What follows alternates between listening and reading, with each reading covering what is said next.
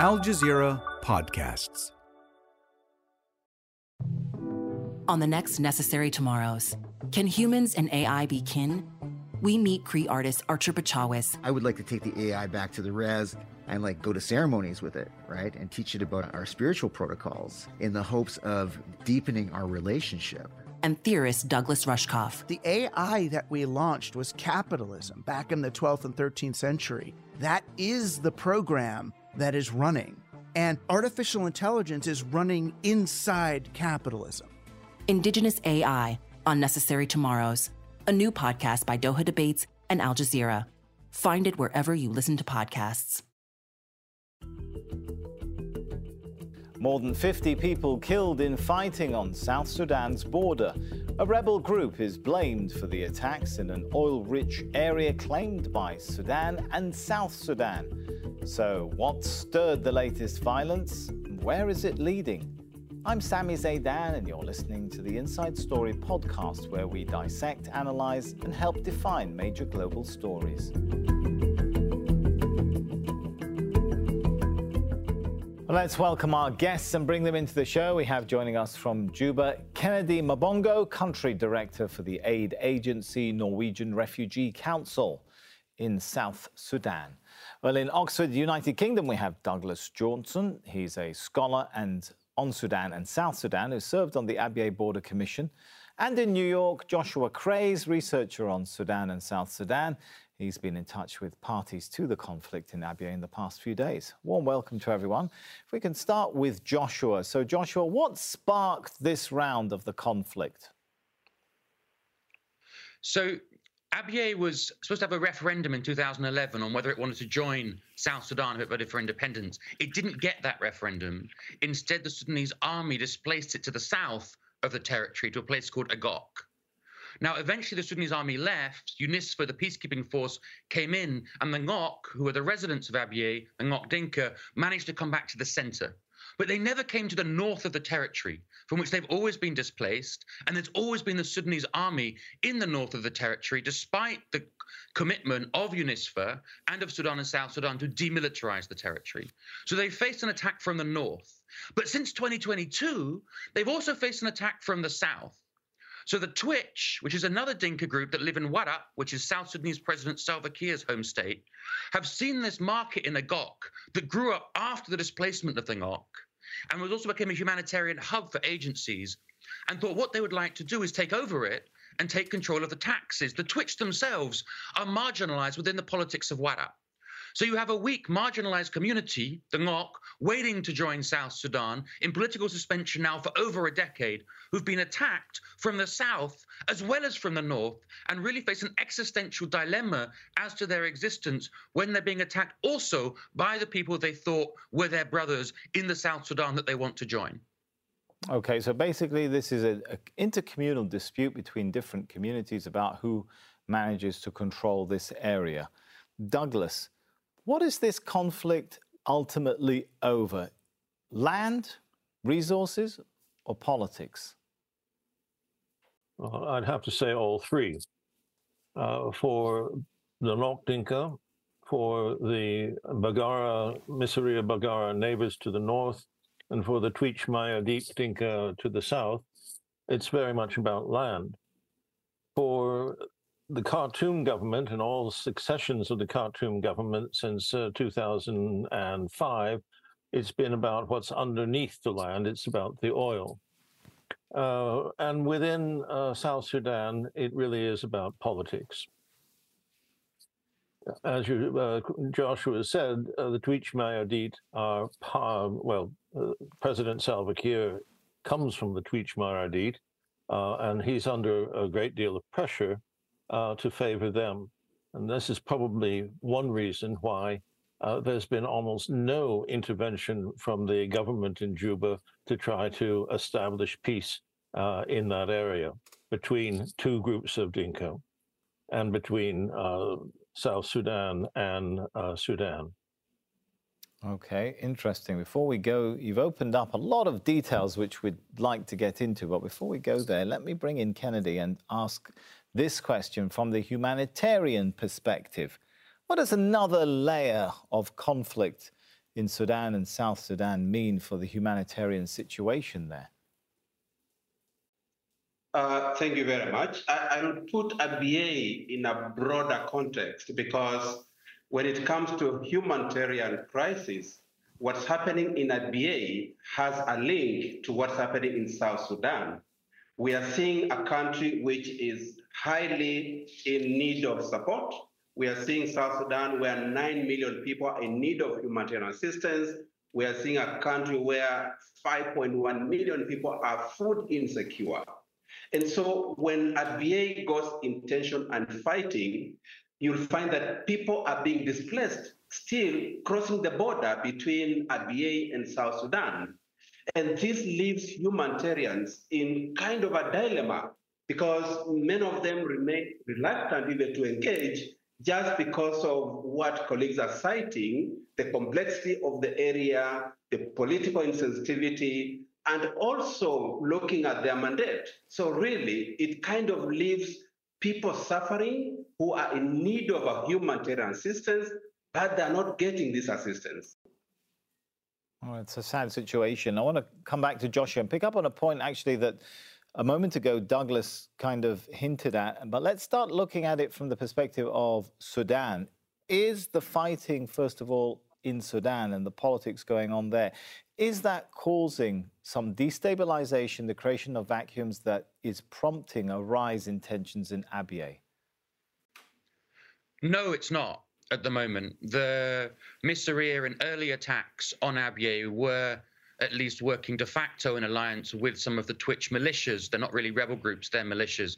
But at the moment, South Sudanese President Salva Kiir is playing a very delicate negotiating game. It is at once paying oil transit fees to Burhan's regime, so the Sudan Armed Forces, while allowing the RSF, Hemati's Rapid Support Forces, to move oil and materiel and fuel through South Sudan, while also backing a variety of opposition groups inside South Sudan in the border regions. So for now, the only real destabilization, which Kennedy's been speaking about, has been the flows of refugees. However, with RSF attacks on places like Baba Nusa and the involvement, potential, at least alleged involvement, of South Sudanese rebel groups in those attacks, there is the capacity for destabilization inside Abyei because the force surrounding the oil site in the north of Abyei is the Sudan Armed Forces, who are losing the war in South Kordofan.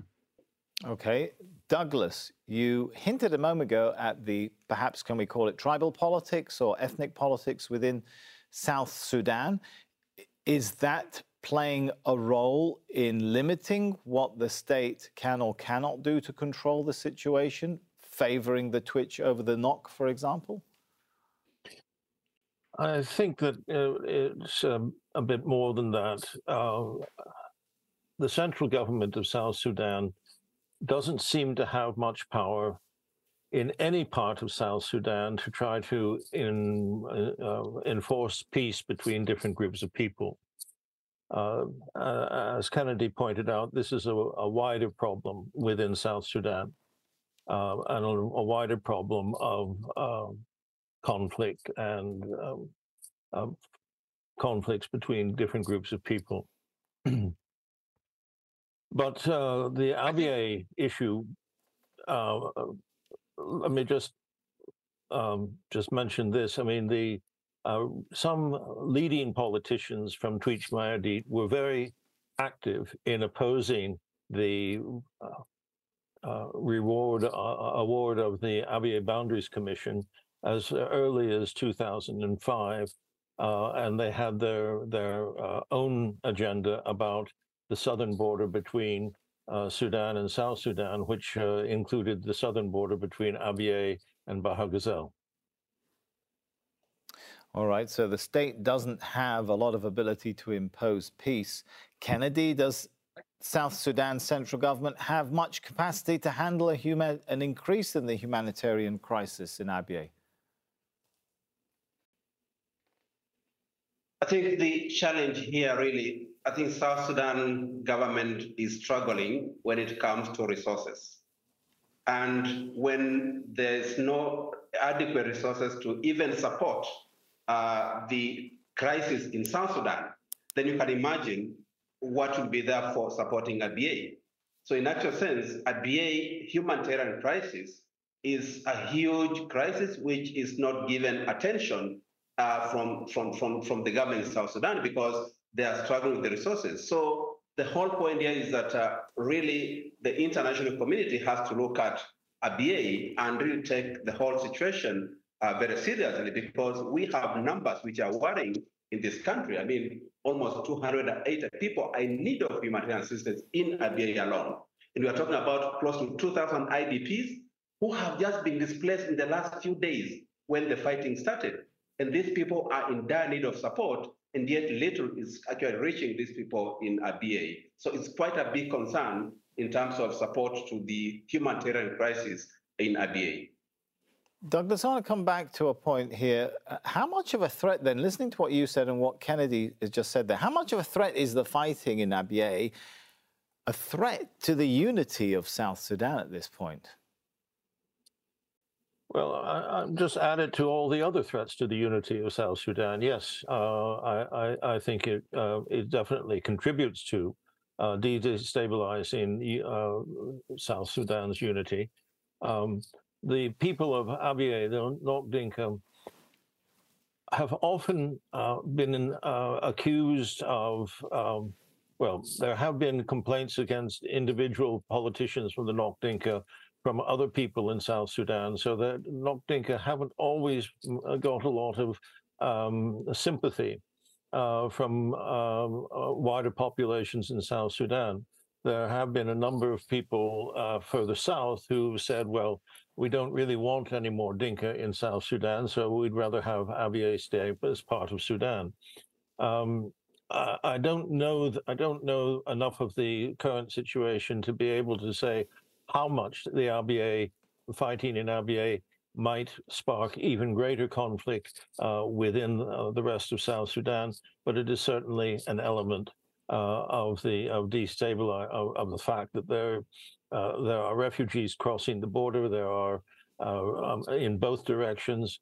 And as long as it is part of an unstable border and part of a conflict that comes from both north and south, it's going to be, and as long as the government seems to be unable to deal with it, of course, it's going to add to the destabilization of the country.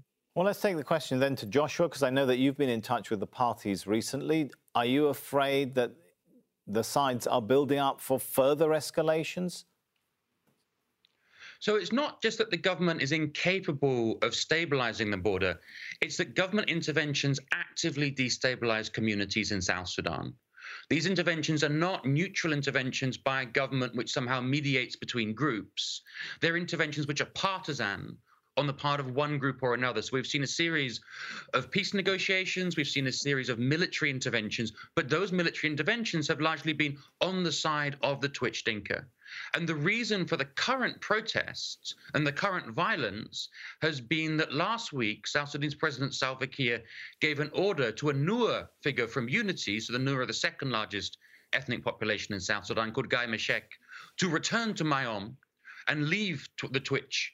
And he refused to do so. And in fact, it's his forces that took part and really attacked the Ngok in the south of the territory, including ambushing a returnee convoy coming from Abyei Nom into Abyei. So it has a real potential to spill out over Abyei into contentions over the control of power of Warab, Kiir's home state, but also of Mayom, one of the most important states for the Nuer in South Sudan.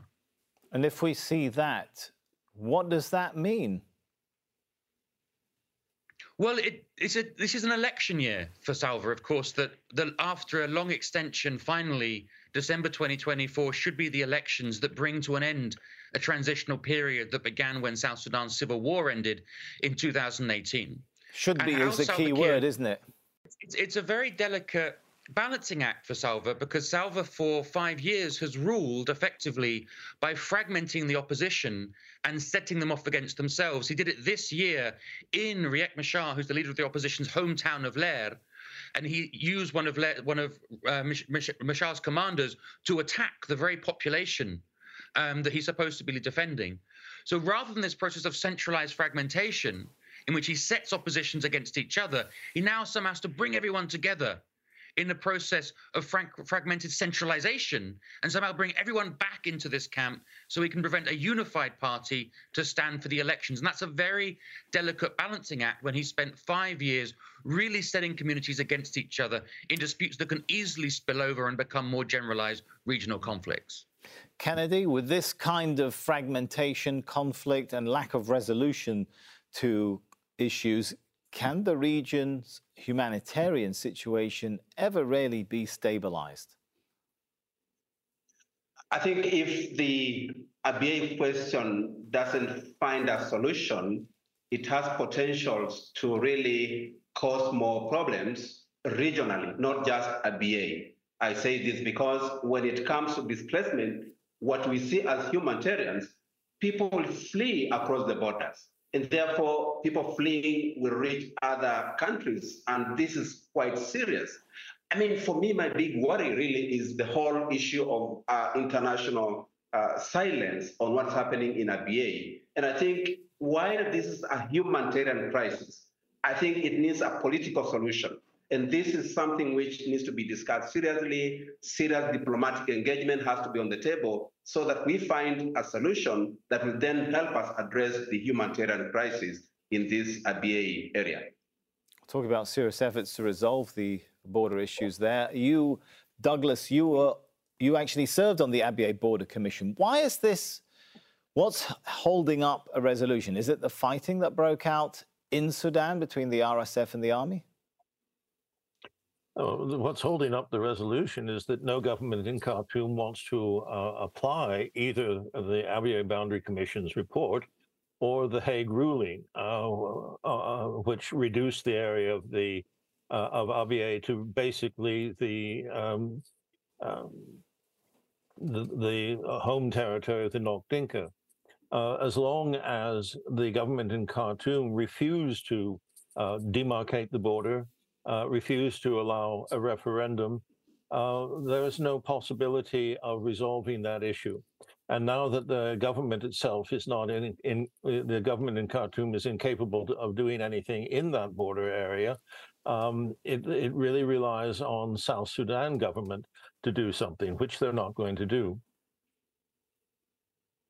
Joshua, unresolved conflicts like that of Abyei, corruption, underdevelopment, political instability. What's the bottom line here for South Sudan? Is it failing to emerge as the success story that the West advocated and championed? I think there was a really powerful war economy based on the exploitation of foreign resources, humanitarian aid and guns during the Second Civil War in Sudan that became a very powerful kleptocracy based on the exploitation of oil reserves and donor funds after South Sudanese independence. And that's its own success story for the elite in South Sudan. It's not a success story for the population, which is immiserated and hungry. And we shouldn't forget the real travails and plight of the Nok Dinka in all of this, stuck in Abyei without a political solution.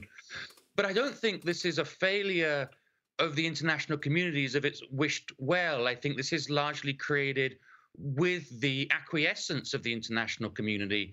We have to remember that huge amounts of donor funds went into building what was basically a kleptocratic state. And we have to remember that in Abyei, we've had a peacekeeping force, UNISFA, there, which has, since its inception over a decade ago, failed to remove the Sudanese army from the north of the territory. So, and, you know, the entire kleptocratic system is enabled by commodity brokers, by the logics of global finance. It's too sort of, I think, basically neo-colonial to say, oh, we gave these people a state and we're sorry they failed. That the failures of this state are very much the lineaments of the international system that Kiir and the coterie of confidants around him have absolutely expertly exploited. That is a good point. Before, I do want to dig a bit deeper into it, but let me bring Kennedy back and ask this question. One of the obligations within the mandate of UNISFA was supposed to be to protect civilians, to help with the distribution of humanitarian aid. Are they doing enough of that? Do humanitarian aid workers feel safe, Kennedy? I would say no. I mean, because when it comes to humanitarian response, it needs coordination. Not one entity can really respond to such kind of a crisis. And so in IBA, we are lacking proper coordination, which can then help to respond to the humanitarian crisis.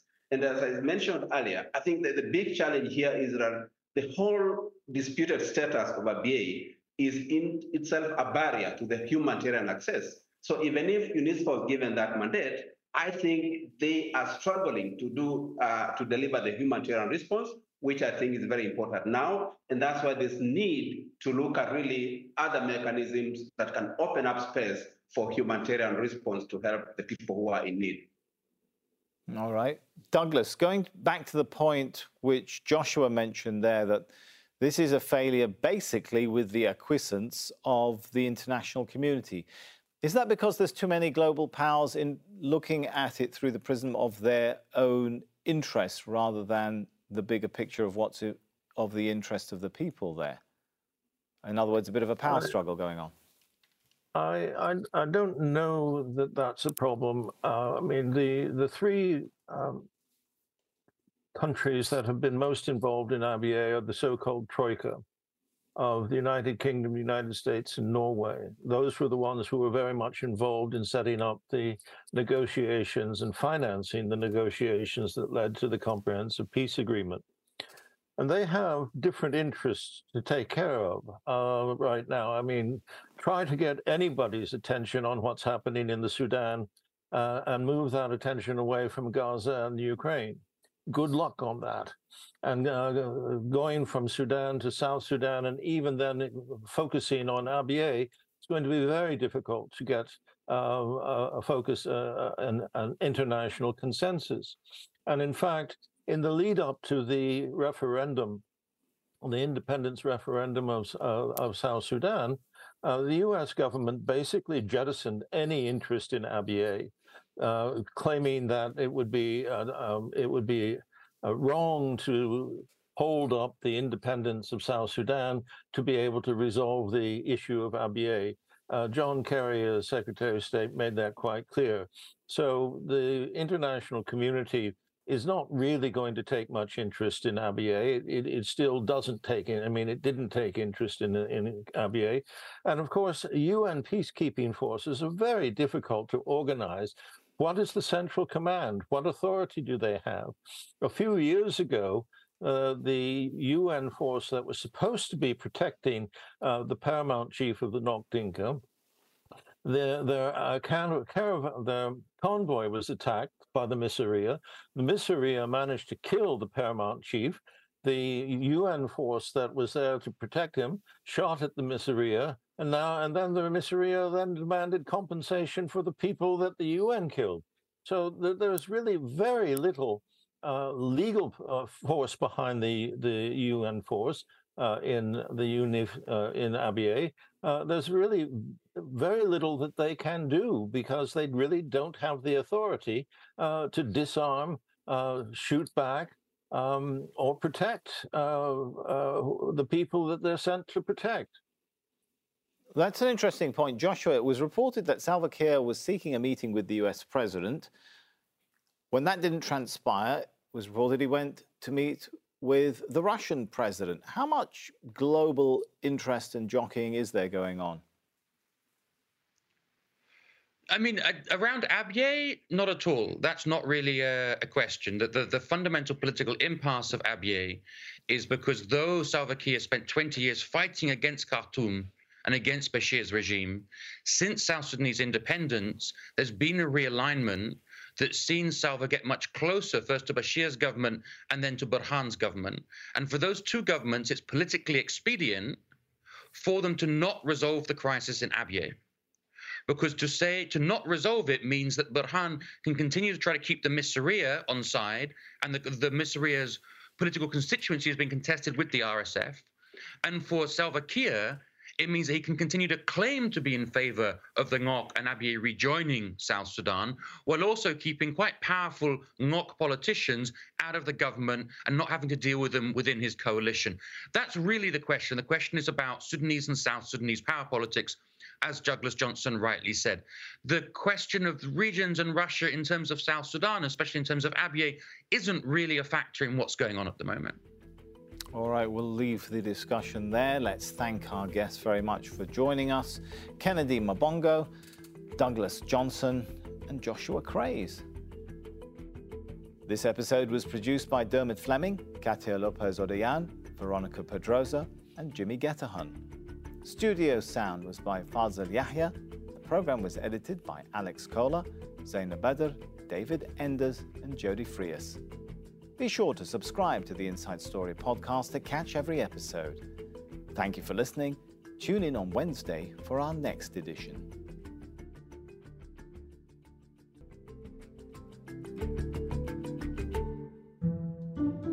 Coming up on The Take, the Boeing 737 MAX 9 is back in the air after a hole blew open on a plane in mid-flight.